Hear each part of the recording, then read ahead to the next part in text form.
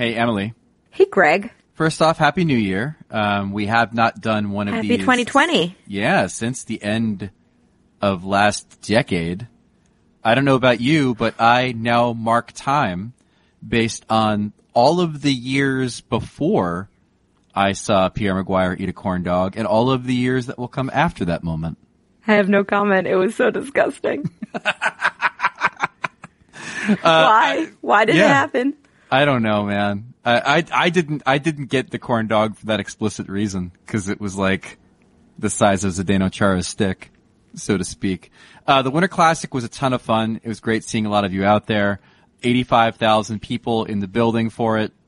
That's all said and done. We have much more important things to talk about involving the Nashville Predators. Once again, we thank the good people in the NHL, the general managers who generally manage these teams, for giving us topics to talk about when we do our silly podcast. The firing of Peter Laviolette, the hiring of John Hynes. We will break it down for you on this edition of ESPN on Ice. So let's start the show proper, shall we? From the ice to your earbuds, a podcast about hockey, featuring things to do with hockey. From your friends at ESPN, it's ESPN on Ice with Wyshynski and Kaplan. It's ESPN on Ice, the podcast where ESPN talks about hockey. I'm Greg Wyshynski, senior NHL writer. I'm Emily Kaplan, national NHL reporter. And so we begin with a team that currently stands at 19, 15, and 7 for 45 points. They sit 7 points out of third place in the Central, 4 points out of the last wild card spot in the Western Conference, or thereabouts. They've got a few games in hand on the teams that they are chasing. They're one of the best 5-on-5 teams in hockey, both in puck possession and in scoring. A team with a positive goal differential. You don't often see that for teams outside the playoff bubble. And yet, their coach, Peter Laviolette, feels the cold steel of the axe falling. He is fired on Monday. On Tuesday, another coach fired a month ago by the New Jersey Devils. John Hynes takes over through the miracle of nepotism and college roommate relationships. Takes over the Nashville Predators. Emily, your thoughts on this latest coaching change in the National Hockey League? Well, I was in Nashville over Christmas week, and I was there in the Predators locker room and just talking to guys about how the season is going. And, you know, they were all said the same thing. Look, November was like a really bad month for us. We just couldn't get it together, but we'll figure it out. And, you know, maybe the Winter Classic is going to be the thing that turns around our season. Turns out it was not when they blew a lead and lost to the Dallas Stars. Now, once again, this is a situation where you see a coach get fired, and I immediately open up NHL.com/stats. I open up the save percentage by team, and I see where that team falls with their goalies and how their save percentage is, and I see that the Predators are in the bottom part of the league. And that's obviously not what you expect with Pekka Rinne and Jussi Saros, who are two very good goalies typically, but both of those guys have struggled, and that's been a really big part of Nashville's demise. So that part is not on Peter Laviolette. What is, though, is that this is a team that had grown stale. I think, you know, David Poile is a fiercely loyal GM. You look at the fact that this is only the third coaching hire they've made as a franchise since they've entered the NHL in 1998. He rarely likes to fire coaches in season. He's never done it. But this is a guy that's had a really long leash. There's been back-to-back playoff flameouts since they made it to that Stanley Cup final. The offense is stale. They can, you know, they address their biggest issue, which is that second line center by getting Matt Duchene, and they still can't quite figure it out. Yeah, Poile looks smart for unloading PK Subban. Yeah, Roman Josi and Ryan Ellis are both playing like Norris Trophy guys, but none of this is equating to win, so it just needed to get done. Yeah, I think it needed to get done because of the stale message of a coach that's been there for a long time. Functionally, systematically, results-wise, Peter Laviolette is a better coach than John Hynes. Just factual. That's the case. Look at how good the Predators were at 5-on-5 this year. And how good they've been in previous years. As someone pointed out in the John Hynes press conference asking David Poile, y'all know Peter Laviolette's made the playoffs every single season and John Hynes made it once, right? Or, you know, it's paraphrasing. But the thing about it is this. I feel like Laviolette kind of got a raw deal because he's essentially fired, like you said, because of his team's save percentage, something that John Hynes, frankly, should know a thing or two about. And also because their penalty kill was the third worst in the league, as of Tuesday. That's a recipe for disaster. There's a reason why the Predators have been treading water throughout this entire season. It's those two factors. That said, as Poyle mentioned in hiring John Hynes, you have players on this roster that are not playing to their abilities. And when you have that happen, you could do one of two things. You can make them former players and ship them out of town, or you can believe that a different voice, maybe singing the same tune, maybe singing a different one, is going to motivate them to be better than they are. Enter John Hynes, who, for all of his failings, and as you know, we've talked about it on this podcast before, not a fan of the system, didn't necessarily think he played the right guys enough in New Jersey. My God, the happiest two people on this roster right now for the Predators are probably Rocco Grimaldi and Austin Watson. Say hello to more ice time for you two boys on the fourth line. Hey, Grimaldi's having a good year. But I will say this also about John Hynes.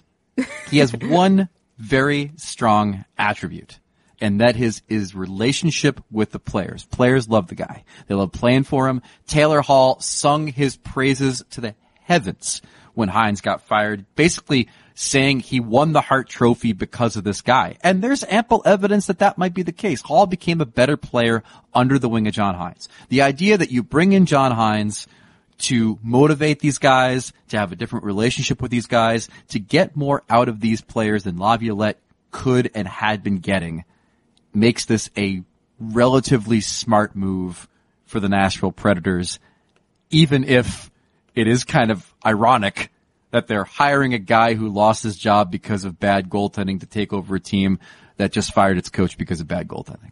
So the question is, Emily, do you think that this is something that could conceivably jumpstart Nashville back to that cup contender status many people thought they could have earlier in the season?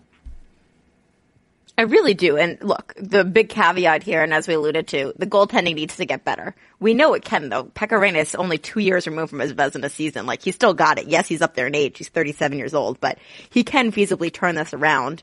But yeah, this feels like a team to me that just needs a kick in the butt. They just need that reminder, kind of like what Craig Berube was for the Blues last year. And I know there's going to be all these comparisons. Oh, they were in last place at this point. They had the great second half of the year. But look, it's kind of the same thing. And Craig Berube got in that room by all accounts and MF'd everybody and says, you're not effing playing hard enough. You're effing selfish. You've got to effing get it together. And we saw how they played. And I don't know if John Hynes is an MFer, but he's got to tell these guys something different than what they've been hearing for the last half of the season and the last few years. The truth is they're not that far off in the playoff race. Yes, the Central's more competitive than ever, but they can get back in.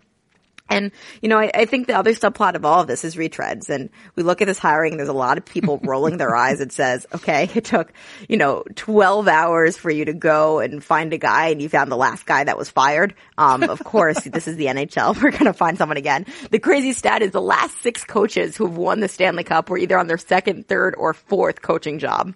Yeah, it's wild. I don't know if this necessarily, we should use John Hynes as a scapegoat here. He's only 44 years old. He paid his dues in the AHL. Like you said, he did have a good track record in Jersey. It wasn't totally his fault that it didn't work out in the end. But I do think this is a larger conversation we should be having. And, it's not a coincidence that we're having it at the same day where everyone in the NFL is up in arms about the Rooney Rule and saying, well, what the hell? Why are you just hiring all these white men again?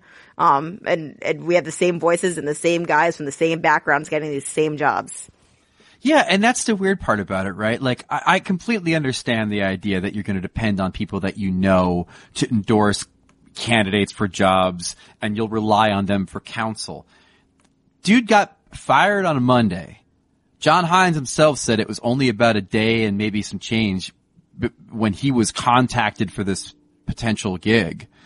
Is this really due diligence? Like is John Hynes such the hot candidate that you couldn't take a week with 2 interim assistant coaches running the bench to at least explore other options? And I know what you're saying. God forbid the Sharks were going to fire their coach again and snatch him up. But you know what I'm saying? Like we have talked about this, the pathways to these jobs, whether it's being a general manager, an assistant GM, a scout, a coach. When this kind of stuff happens, and a dude is hired because he was the assistant GM's roommate, he played for a dude that used to be the assistant GM in Nashville. Like, the nepotism is just, it's marinating in it, this hire. And it's not to say at the end of the day it won't be the right one, but it is to say at the end of the day it prevents people, A, outside the bubble from being considered, and B, giving those people, and this is a very underrated part of this equation, giving those people the experience of going through the process so they know what to expect the next time. Do you know how important that is for a candidate from a, let's say, a slightly varied background to go through the process and at least know what to anticipate so they don't bomb the interview next time? And when you have a gig where there wasn't an interview at all, then, like, what do you end up with in this process? You end up with someone who's predestined to get the job, and it's kind of bizarre in my eyes. And I think it doesn't do the sport and the league itself service to have this kind of thing play out the way it did, even if at the end of the day he's the right guy for the job.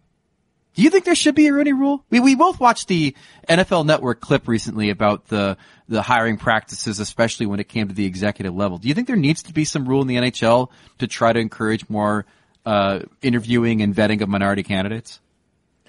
You know, I don't know if it necessarily could be a complete parallel just because of the demographics. Let's face it, like, there's just not enough candidates. There's, I believe, only one black assistant coach currently in the NHL, maybe a few in the NCAA level, but that's about it. I think what I'd rather see is some kind of commitments to development and having coaching symposiums for minorities. And look, it's not necessarily about race. I think part of the issue is that these are just the same guys with the same backgrounds who came up the exact same way. And, you know, I feel like Ricard Kronborg has kind of become the martyr for this cause. Like, oh my God, they wouldn't hire the Swede. Like, he's going to go down flaming with this ship. But, like, he's the perfect example of why won't anyone think outside the box? And you look at the guys making the decisions, they're GMs who all came up the same way. And you look at the guys they're reporting to, and it's owners who a lot of them made their money in the same way and attend the same parties and go to the same board meetings.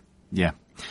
It's an interesting topic, and one that definitely should be explored in the NHL as a whole.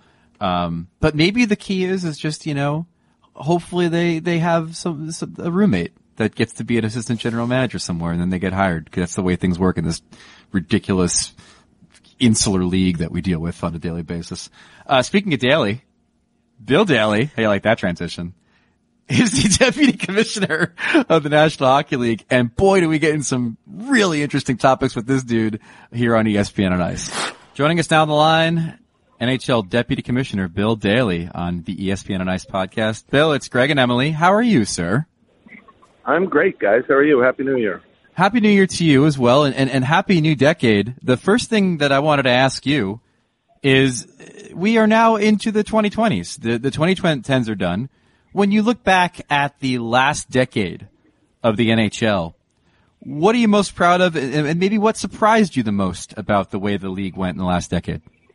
Well, I'm certainly proud of the game on the ice. I think the game on the ice really has never been better. It's never been more exciting, never been more unpredictable. Obviously, really proud with respect to, you know, the competitive balance that we have in the league. I think it's the strongest in all professional sports. And I know there are some people who might debate whether that's good or bad for a sports league.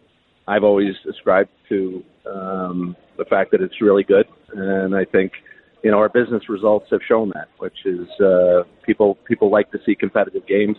People like to see tight races. People like to see unpredictable playoffs. And I think we've delivered all of that. Obviously, the growth on the revenue side has been impressive. You know, the addition of one very, very successful franchise in Las Vegas and the announcement of expansion to Seattle has been great and will be great for the league. And I'm certainly proud of the fact that in an environment where youth participation in sports, particularly in this country, is declining, youth participation in hockey is increasing. And while it's not, you know, massive growth, it is growth on a year-to-year basis. And I think a lot of that has to do with the commitment our owners have made to funding the growth of the game at the grassroots level. So I think all those things have put us in a really good place, and we're excited for the 2020s. Bill, I have to ask the one natural follow-up question to that, which is, what's your biggest regret this past decade? What's one thing that you wish you could have got done, but you didn't? That's a good question, Emily. I guess I don't think about that all that often. I'm not sure anything kind of jumps immediately to mind. Obviously, you have disappointments and setbacks from time to time on different issues and different things around the game. You never like to see,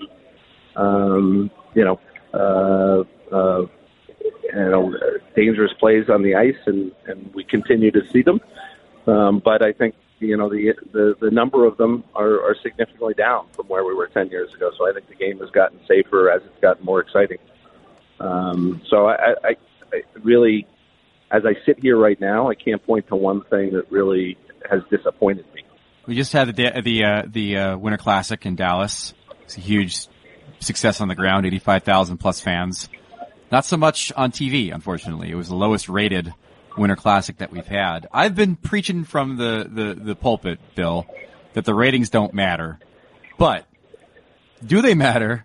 And is the lack of television success for the Stars and Predators, two quote-unquote non-traditional markets, going to make you hesitant to put those kinds of teams back in the Winter Classic versus the Stadium Series? No, I don't think so. I mean, I think that game was a tremendous, we viewed it internally certainly as a tremendous success. I think NBC even viewed it as a tremendous success because I think it shows how popular hockey can be in non-traditional markets. I think the response that the fans had in Dallas, the response that the Nashville fans had traveling, 8 hours to Dallas to go to that game, really is a testament to kind of fandom in non-traditional markets. So, the ratings were always going to be a challenge with respect to those two markets because that game still relies very heavily on local ratings. So, those two markets don't have our strongest local ratings, but we knew that going in. We also had the misfortune of drawing pretty strong competition on the college football front, which I'm sure didn't help things. But, I mean, again, I don't think the rating caught anybody by surprise, particularly not NBC, not us. And I don't think it really has a major impact, certainly in a negative way, with respect to what we have to do with our next TV rights deal. Bill, we're nearing the All-Star Game, which is always one of our favorite events of the year. And a few years ago, you guys changed it to the 3-on-3 format, which seems wildly successful and seems fun for fans and players alike. I'm just curious if there's any appetite to change the format going forward, if we can expect that. And then just as a follow-up to that, Alex Ovechkin's not coming for the second year in a row. Is that a concern for the league, that could be a trend? And is that something that you would have to work out with the Players Association to amend the rules there? Yeah, both good questions. I mean, I think the All-Star game by its very nature, the All-Star event by its very nature is a challenge, and it needs to, really needs continuous attention, and you need to evolve it over time and make sure it's as compelling as it can be.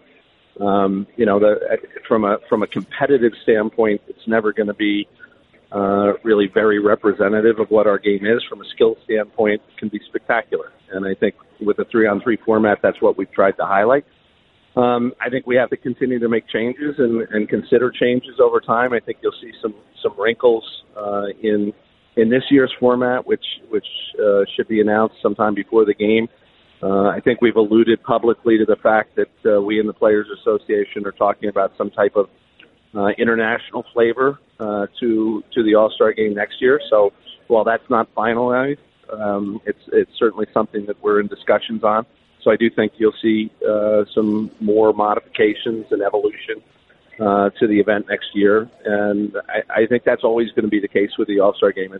The All-Star events serve a very important purpose for us. It's something we can, we gather around and can celebrate the game and can celebrate it with our business partners, and it's an event that everybody enjoys.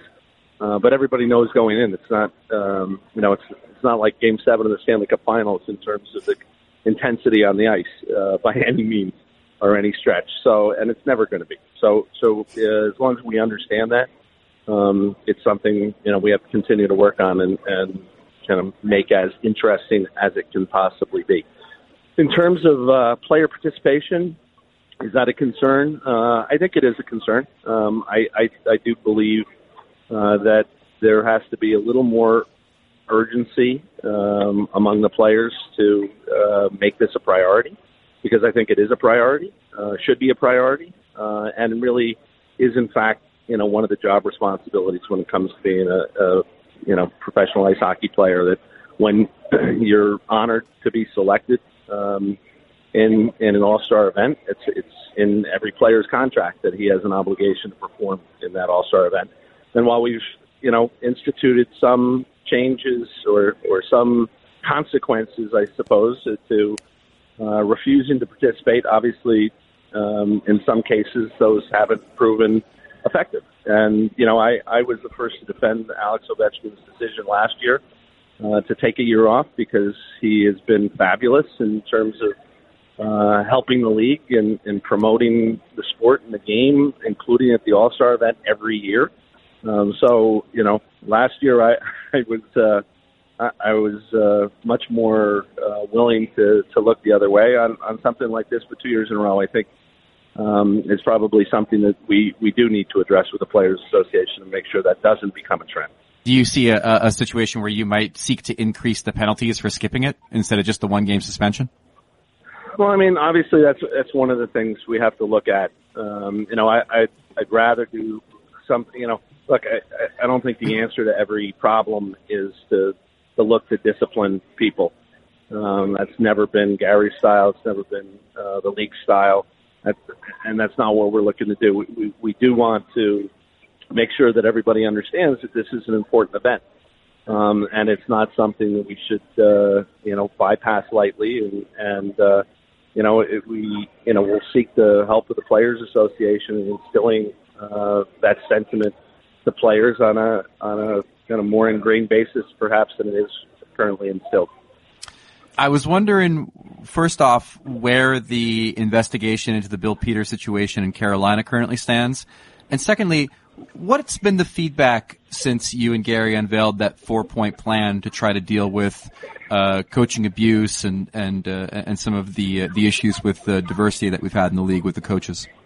Well, with respect to kind of the investigation, we have retained an independent outside firm to investigate various of the matters that came to light in, I guess, November and early December, and that's in process. And I can't give you a exact timetable, but obviously want a thorough look into those matters, to at least inform us as to where to go from there. And so that's in process. With respect to kind of the reaction on what Gary announced coming out of the board meeting, I think the reaction generally has been very positive. I mean, obviously, we kind of went from the board meeting right into the holidays, where a lot of different people were on vacation, and I would have, in some respects, business hasn't really even returned to normal yet. So it's hard to give you kind of a day-to-day feedback. But I think the feedback we did receive both at the board meeting and after from the clubs and really from the hockey community was very positive. I think people, I think some people were surprised by some of the revelations that came out in November and December, but I think everybody welcomes the opportunity to take a look at it, take a look at ourselves, have the discussion, and make improvements to the extent we need to make improvements. Last one from me, Bill. Last year at the All-Star Game, we saw women participate and they demonstrated skills. Is there a chance we'll see some of the top women's players back at this year's game, and might they be doing something different? I don't know, like a 3-on-3 tournament instead? I would expect that there will be women participation at the All-Star Game. Ah, and he leaves it at that. An air of mystery from Bill Daly. Last one from me, Bill. As you know, I love the National Hockey League. I want nothing but world domination for our sport. World domination would probably include something in the Olympics. I tell everybody, if you want the players in the Olympics, talk to the IOC. But I'd be remiss if I didn't mention that our old friend Rene Fassel said this week that he would like to have a yes or no response from the NHL about Olympic participation in 2022 in Beijing by the end of August. Do you think it's a reasonable deadline? Do you respect that deadline? And do you think that we're going to know for sure before the end of August whether we're going or not in 2022? Well, I mean, I'll start my answer to that question just by saying that I happened to hear Renee's interview as well. And I love Renee like a brother. I've been working with him now for 23 years, my entire time at the league, and I get to see him probably even more than the commissioner gets to see him because, I get to go to some of the international tournaments that the commissioner can't go to due to his responsibilities here. So I consider Renee a friend, but I'll point out that Renee sent us both a letter, 4 or 5 months ago, that asked set the deadline for December 15th of 2019 for our decision. So take that for what it's worth. Apparently we have a new deadline that we're working against. There you go. I will, I can't handicap how likely we'll have a final decision by August or really by any other date. I will say that, I won't reiterate what Gary says every time he's asked the question, but obviously it is a challenge and it presents challenges to our clubs. It's not something that they particularly enjoy their players participating in. But even before you get to that stage, there's two things. One is, we have no indication that the IOC is even willing to do what they did for us for 5 consecutive Olympics, which is reimbursing our clubs or paying for player insurance, or reimbursing the players for travel and associated expenses with attending the Olympics. If that continues to be their position, we have no indication their position has changed. I'm not sure there's much of a chance of Olympic participation happening. Add that to the fact that, I think we recognize that the players want to participate by and large, if not universally. That's a relevant factor to us, certainly. We were engaged in discussions with players' associations with respect to a potential CBA extension. I hope to re-engage in those discussions at some point. And my guess is Olympic participation will be part of those discussions. But until that happens, I'm not sure anything changes on the Olympic front. Just as a quick follow-up, you've been so active in my time that I've known you in trying to grow this game internationally, and China's been such a focus. Would it be sort of a personal bummer if we don't get a chance to go over there and be on that stage in a place where you've worked so hard to kind of lay roots? Well, look, what I certainly acknowledge and admit to is, as a hockey fan, the Olympic tournament's a great tournament. It's fun to watch. It's great. With my business hat on, representing the National Hockey League and the interests of our owners, there are certainly negatives associated with Olympic participation. And I think people sometimes underestimate those negatives in jumping to, the conclusion that we should definitely participate. So I see the pros and the cons. I obviously, when we have made the decision to participate, and we do participate in the Olympics, I think it's a fabulous tournament. Best players in the world, and you can't beat that. So I certainly acknowledge that fact. Bill, well, we really appreciate your time. You know that you're in Las Vegas right now to Speaker Series, so we will let you go, and looking forward to seeing you in St. Louis. Thanks for having me, guys. I really appreciate it, and Happy New Year. Our thanks to Bill Daly for joining us here on the ESPN on Ice podcast. What stood out from you in that interview? I mean, I thought he came strong on the All-Star stuff. Yeah, I was shocked the way that he was talking about Ovechkin and saying how he personally felt about it last year and giving him a pass, and then saying, now that it's 2 years in a row and it's becoming a trend, I'm pissed off about it, and I think that we're going to need to figure something out so this doesn't keep happening, because he is scared it's going to be a trend. So that was fascinating to me just to hear him speak so candidly on it. Yeah, it's interesting. We handed out report cards. You and I put on our teachers' hats. We had our world's best teacher mugs in our hands and did report cards for the NHL at the midpoint of the season this week. Couple Fs, I think, right? What did you give the Devils? Oh, I gave out some Fs, and I felt good about it.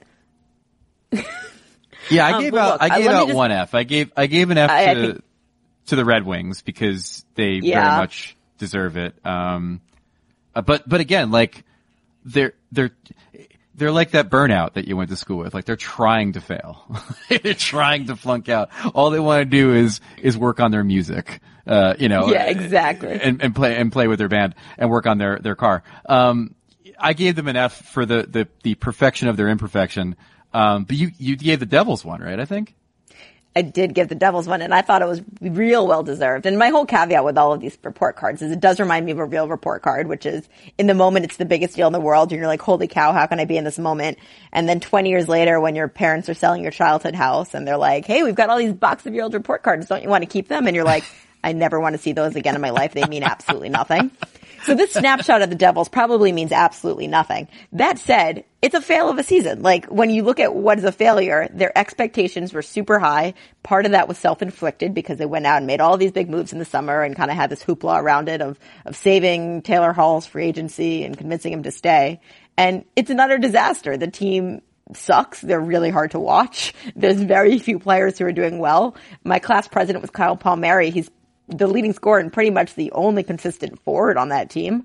And they've got an interim coach. So that's a failure for me. I'll say that Mackenzie Blackwood has certainly played better than I gave him credit for earlier in the season. I saw somebody kind of mocking me on the Twitter machine about saying that Hines was fired because of terrible goaltending. I mean, the goaltending was terrible earlier this season. I mean, Blackwood wasn't good. Schneider was epically terrible. But Blackwood's They went out and tried to get better. Louis Domingue to save their season. Yeah, and he was part of one of the biggest debacles in franchise history in that Buffalo game. So Palmieri and then maybe Blackwood are like the only two keepers from that team. Who were some of the grades what were some of the grades you gave out that surprised you as far as teams that you are doing maybe a little bit better than you thought they were? You know, the one team, and maybe, again, kind of recency bias because they've had a really good month, but the Columbus Blue Jackets. There you go. Their preseason over-under was at 84, according to Caesars. They're on a current points pace for 92 points. If they keep tracking the way they are, they could be a playoff team. I believe I gave the team a B+ as their overall grade, just because you consider what the expectations were for the season with all of these departures, the ridiculous amount of injuries they've had. I know there's a lot of teams that have been banged up, and I think the Penguins are probably slightly ahead of them in the woe is me, our trainers suck department. But they really, really dealt with a lot of adversity, and they're playing great. And, you know, Korpisalo was excellent and totally exceeded expectations. Now Elvis gets an extended audition, but they were a team that surprised me in a good way. Yeah. Boy, that Elvis thing, man. Listen, all I was trying to say the other day... For all. Yeah, and the Columbus fans are being so rude to me. All I was trying to say the other day is that when a player claims that he doesn't want to talk to the media and then doesn't talk to the media and things go poorly after that, he'll inevitably just blame the media. Like, that's all I was trying to say. I said that he would go 0-5-1 and then blame the media. That's all I was trying to say. It wasn't a prediction on performance. I don't have the wherewithal to predict how a goalie is going to play in his first 6 games. But so in his first 4 games, he's like 3-1. He's played well. And now I have, you know, every loser in Columbus, mourning the Buckeye season, tweeting at me and telling me what a jackass I am. This is why I just shouldn't even offer an opinion. I should just talk to my dog all day. This is why I should listen to the advice of everyone and don't tweet. Of interest, then people come after you. No, the Elvis talking to the media thing, though, it is interesting. And, you know, I am part of the PHWA, Professional Writers Hockey Association, executive board. And this is something that we talk about because unlike the NFL CBA, we don't have regulations of when guys have to speak and are supposed to speak. And it's really on an honor system. And this is something that's kind of troublesome for me. So we gave the Blue Jackets some time, said, okay, give them some space, but eventually that's going to have to bend. Yeah. And if it's a situation, and I've never interviewed the kid before, like, some people said, well, maybe it's a language situation. I doubt it is, but even if it is, there are ways to deal with that. Like when Andrei Vasilevsky, in his first couple seasons with the Lightning was sort of very hesitant to kind of stand in front of a scrum of reporters and talk, it would be a situation where like one reporter would talk to him and get quotes and ask questions. And like, there are ways to deal with this. But listen, the idea that the media is some gigantic heap of pressure that's going to crush your spirit on the ice is nonsense anyway. But then to make kind of this big deal out of it is, you know, it's not good for anybody. Even worse for us, obviously, is that he's playing well. So now some bunch of morons are going to be like, well, no one should talk to the media because they'll all go 3-1. Gadoop. Anyways, the Vancouver Canucks, to me, my beloved playoff-bound Canucks, I knew that they were playing well. I did not know they were playing to a 98-point pace well. Obviously, I think the last 2 weeks have really bolstered that. Yeah, the last 2 weeks have bolstered. But what surprised me about them, look, I said at the beginning of the season, as you guys know, they needed everybody to stay healthy. Pettersson, Besser, Horvat, Miller, they've all stayed healthy. Hughes needed to play above rookie expectations. That's happened. Markstrom's played really well. I'm genuinely surprised that the supporting cast has been as good as it's been. Tanner Pearson, Jake Virtanen, those types. And genuinely surprised they've been able to do as well as they have with Michael Ferland out 14 games he's played this year. Tyler Mott, 15. Brandon Sutter, 22. Roussel, 14. They've been missing a chunk of their supporting cast too and playing as well as they have. So the report cards are always a good chance for us to take a step back and really kind of dive into some of these teams and look under the hood, instead of kind of just like checking the standings and watching a game or two here and there. And that was a really big surprise to me. And then on top of that, I just didn't realize how bad the Sharks have been. My God. Hurdle, Couture. You can't see what's in your own backyard, man. Carlson, Meyer, Burns, all these players have been, and LeBanc, all these players down in scoring from last season. Brent Burns was over a point per game last season, 0.66 points per game this season. Like, it is a total disaster in every single way. On top of that, Doug Wilson never, hoped a bunch of kids could address the losses of Pavelski, Donskoy, Nyquist, Braun. Didn't happen. And the crazy part about it is they could still make the playoffs. Like, they're not completely out of the picture yet in the Western Conference, and in the wild card race at the very least because of, how mediocre the Pacific can be at times. But boy, you really take a hard look at what the Sharks are this season, and it's staggering. Anybody else there you got, that struck you? Yeah, like we've talked about the Penguin and how they've done it with all these injuries, and now they're out Jake Gensel again, but they're on a 107-point pace, which is incredible considering they've been without Crosby for most of the season. Before that, they were without Malkin. We can go through the list of injuries. Like, Brian Rust is playing out of his freaking mind right now, and so is Tristan Jarry. So those are two reasons they're doing so well. The Washington Capitals, again, like, they're a team that's just kind of been cruising, so we don't pay attention. We obviously paid a little bit of attention this week when they had that incredible comeback in the third period when even their team Twitter account was tweeting that the game was over and they scored 2 goals to ice it. But, also, again, a testament to how bad the Sharks have been, but they're at a really incredible pace. And then in the Central Division too, like, there's a couple teams where I'm like, there's nothing I can do but compliment you. You've been doing great. The Avs are one of those teams. The Blues are one of those teams. Even the Wild, despite their slow start, have really picked things up. I know they've been a little topsy-turvy too, but there's a lot to compliment there. And the Jets. So, it's just a competitive year, man. If you just talk to anyone, parity is parity, and it's real. Mm-hmm. Indeed. All right. Check out the report cards on ESPN.com. I think you'll very much enjoy them. We might very much enjoyed writing them. And if you're an Arizona fan, congratulations on your A. You deserve it. A for Arizona, I believe is the saying. All right, now it's time for our favorite segment of the week. Phil Kessel loves hot dogs. No, he does not love to eat hot dogs. Our weekly look at sad hyperbole and strained narratives of the hockey media. Good one, Randy. Good one. It's Phil Kessel Loves Hot Dogs. It's the segment each week when we take a look at the hockey media and its various foibles and hyperbole, mistakes that are made. This one isn't necessarily about the hockey media, but it is about the sports media. Fox Sports' son has a host named Paul Kennedy. And Paul Kennedy recently did, I guess he does like a Bolts show, I think. I think about it. He's like a Bolts host. So it is hockey media. Paul Kennedy recently did a quick obituary to remember, longtime NBA commissioner David Stern, who of course passed away on New Year's Day. And here's what that sounded like. Yesterday, the sporting world lost Gary Bettman, the most significant commissioner perhaps of our lifetime. Leading the NBA for 30 years, he dies at the age of 77. Gary Bettman Bettman, the commissioner of the NHL, was his associate when Mr. Bettman arrived in the NHL in 1994 and has served this league since. It is a personal loss for Gary, and he says, I am extremely saddened at this. David taught me how to be a commissioner and, more importantly, how to try and be a good person. David will be missed terribly, especially by his wife, Diane, his sons, Andrew and Eric, all of whom have Shelley and my deepest condolences. Gary Bettman leaves us at 77, a legendary commissioner in professional sport. Wow.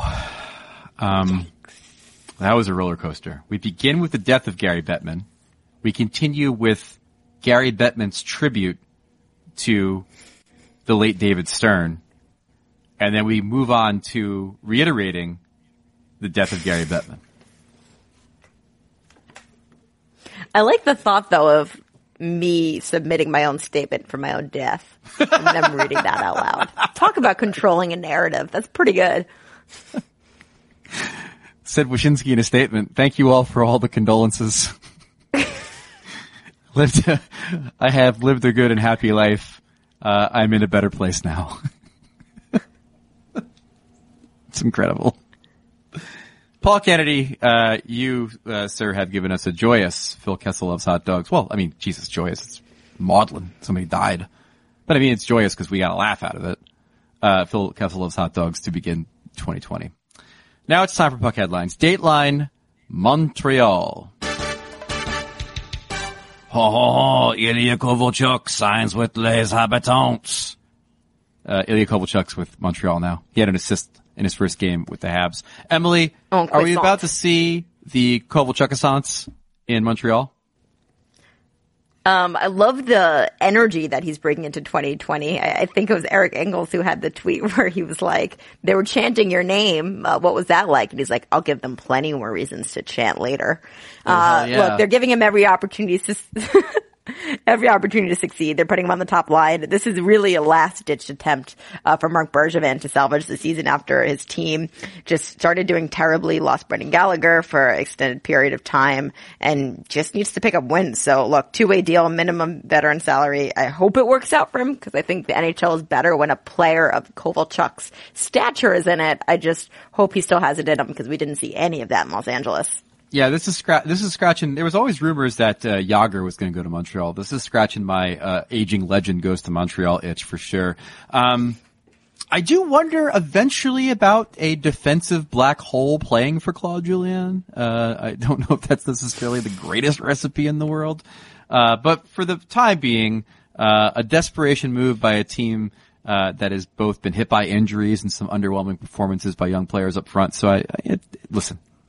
It's not the worst gamble. It didn't cost them anything. It's a two-way contract. Dateline World Juniors. Well, I guess, congratulations to Canada.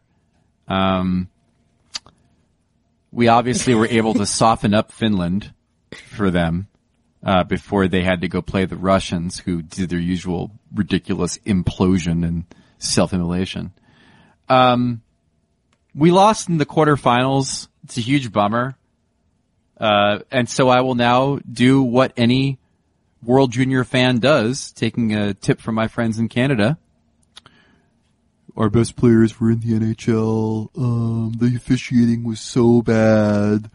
Really tough group. And they're just kids. So just don't be too harsh on them because they're just kids. I just have to say, I feel for the millions of Russians who turned on to TV and started cheering for the game when it was tied 3-3, and then kept cheering when they think that Russia pulled off an incredible win, only to find out a couple days later that it was the 2011 World Championship rerun that was incidentally played on the same day. And I think I saw something that Vladimir Tarasenko was among the Russians who were fooled by this replay. Oh yeah, that was being 2011, done. that would track.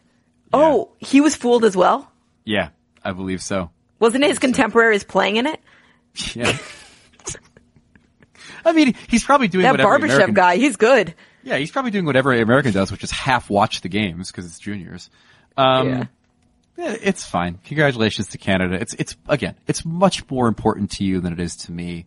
I only enjoy it when we win things internationally and do so at the expense of Canada. Dateline. Well, with that said, that women's junior final was fantastic. Oh, yeah. Oh, my God. I'd be remiss if I didn't mention that.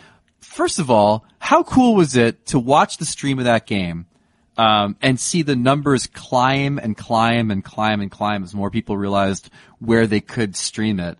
And then, of course, to see our glorious women's junior team take gold. Once again proving, Emily, don't send a men's national team. Send the women's national team to get the job done. Sweet. That's right. Dateline TSA. Emily, if you please, regale us with a tale of Casey DeSmith and his passport. Hasn't been the easiest year for Casey DeSmith. You know, the team put him on waivers, thought they might lose him. They picked Tristan Jarry over him. Now he sees Tristan Jarry go and being mentioned as a Vezina candidate, and he's stuck in Wilkes-Barre. But he gets the call from Jen Rutherford, and he's like, kid, you're coming on the trip this weekend. Pack your bags. And then he lost his passport, and they had to take the other kid instead. And not only that, he stays in Wilkes-Barre and starts the game that night and gets totally just wrecked by goals. I think he let in 6, breaks his stick over the crossbar, and it's just not a great weekend for Casey DeSmith. Not the best weekend at all for Casey DeSmith. Dateline NHL All-Star Game. Once again, failing to trust the fans to vote in players for the fans' game, the NHL selected their all-star representatives for this season's game in St. Louis, a destination that no doubt will compel many players to not show up. I am trashing St. Louis, but I don't mean to. I'm just saying that NHL players more likely to show up to a Vegas or a Nashville than they would St. Louis. It's just a fact. Amongst the snubs, Emily, Brad Marchand, who in theory could be a Hart Trophy candidate, amongst the league's top scorers, not selected for the game, not put on the last man in ballot. My theory on this is the NHL didn't want a repeat of the Tampa All-Star game where Marchand was lustily booed by the local fans and was portrayed as a villain the entire time. I imagine the Blues having played the Bruins in the Stanley Cup final, you'd probably hear even more of it. But what do you think this is about? Why did we get this snub, and what were your other snubs? To be honest, look, the 3-on-3 format was a good change because I think it makes the product better, but it inherently limited the players that you can bring. And I almost feel like the NHL needs to question whether the one representative for a team thing is going to matter because, look, yes, the Boston Bruins are so talented and that's why Marchand was snubbed, but like you've got a guy like Tyler Bertuzzi saying, hey, it's great I'm in an All-Star game, but I kind of feel guilty for going because my team sucks and that's kind of weird. And Dylan Larkin saying, hey, I don't deserve to be voted in, like let me get my rest, I don't want to go. Like do the Red Wings that got your F really deserve an All-Star and potentially 2? Yeah. Right, exactly. And, you feel for him, but hey, gotta show up or else Phil Daly is bringing down the banhammer.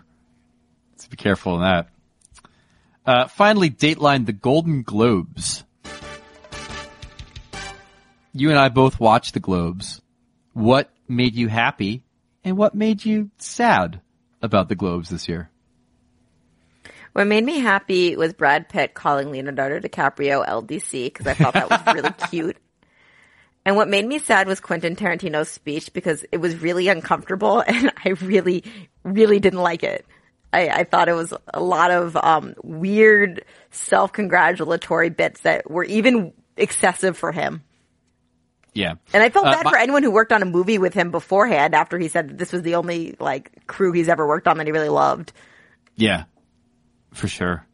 My favorite was Bong Joon-ho talking about subtitles as an obstacle for people to watch good movies. Man, if you haven't seen Parasite, I've seen every big sort of Oscar-y film outside of The Irishman and 1917. And I don't know if Parasite's getting beat. It is a stone cold classic about class. It's funny. It's horrific. It's just the best. I encourage everybody to go see it. Don't be scared of subtitles. And my least favorite thing from the Golden Globes, maybe Sam Mendes winning for Best Director for 1917. Like, I can't imagine that film is like exponentially better directed than Once Upon a Time in Hollywood. Although he did save you another Tarantino speech. Film. Yeah, it was just like an award show bait film. Like, I'm just going to make some biopic and show you how history is done. There it is, how history is done. And this is how podcasting is done, ladies and gentlemen. As Emily and I return from our holiday slumber to bring you forth this episode. One more thing. We got a rant line to play, and producer Ryan says it's insane. Greg and Emily, thanks for allowing me to settle one of the hottest debates going on right now. No, it's not who are the most uninspiring cupless Maple Leafs of the decade. It's not who's going to be in an all-star game that exactly 17 people are going to watch. I'm here to tell #HockeyTwitter why the correct term is pork roll and not Taylor ham. Taylor originally called it Taylor's Prepared Ham, but was forced to change the name after it failed to meet the new legal definition of ham established by the Pure Food and Drug Act in 1906. That's why you see Taylor Pork Roll in big letters on the product and ham nowhere to be found. I'm sorry to disappoint the folks in northern Jersey, as well as those who live in the mythical land called Central Jersey that my wife was born and raised in, but the folks in South Jersey got this one right. You're welcome, and go Bolts. Okay, all I have to say is the only reason Ryan thought it was weird is because he doesn't understand Jersey. That was the perfect rant line, in my opinion. I mean, outside of being completely wrong, that is very true. I guess my biggest problem with the call is this concept of South Jersey. I mean, all I know is that there's a North Jersey, a Central Jersey, and then the Philadelphia suburbs. So I am confused by his geography lesson. I'm with him. It's a mythical place. There's a Mason-Dixon line in New Jersey. You're either North Jersey or you're South Jersey. You gotta pick your side. You don't live in the middle. The box says Taylor Pork Roll. Pork is ham. Taylor makes it. It's Taylor ham. That's all that needs to be said. And pork roll sounds disgusting, man. That's my biggest argument in this ridiculous, stupid geographic debate is that pork roll sounds gross. It just does. It sounds like a meat tube. Like you're putting a meat tube in your mouth. Taylor ham at least sounds eloquent. Like, I'm going to buy a Taylor ham for my family for the holidays. That sounds like beautiful. It's tailored. Yeah. Right. Taylor! It sounds like someone's created it specifically to your specifications. Pork roll sounds like a meat injection. That's gross. Exactly. I can see your face right now. You're making a squinty face. Because that's how gross pork roll is. Taylor ham for life. Anyways, that's the show for this week. Thanks to Bill Daly. Proud native of the great state of New Jersey, I believe. Correct? I think Bill Daly. Yeah, we should ask him what part he's from. He'll say north or south. He'll give us an answer. He will. And thanks to all of you for listening. If you like the show, please go to iTunes. Leave reviews of many stars, of some comments if you'd like. We always appreciate it and helps people find the show. I'm Greg Wyshynski, senior NHL writer. You could read my column, The Wish List, every Thursday. And you could listen to my other podcast where I say naughty words, Puck Soup, that drops Thursdays or Fridays. I'm Emily Kaplan. You can read my Monday column on the NHL. I only just say MF on this podcast, so that's all I'm allowed to say, but it's pretty fun to say. And thanks for listening. Bye. Bye. Bye.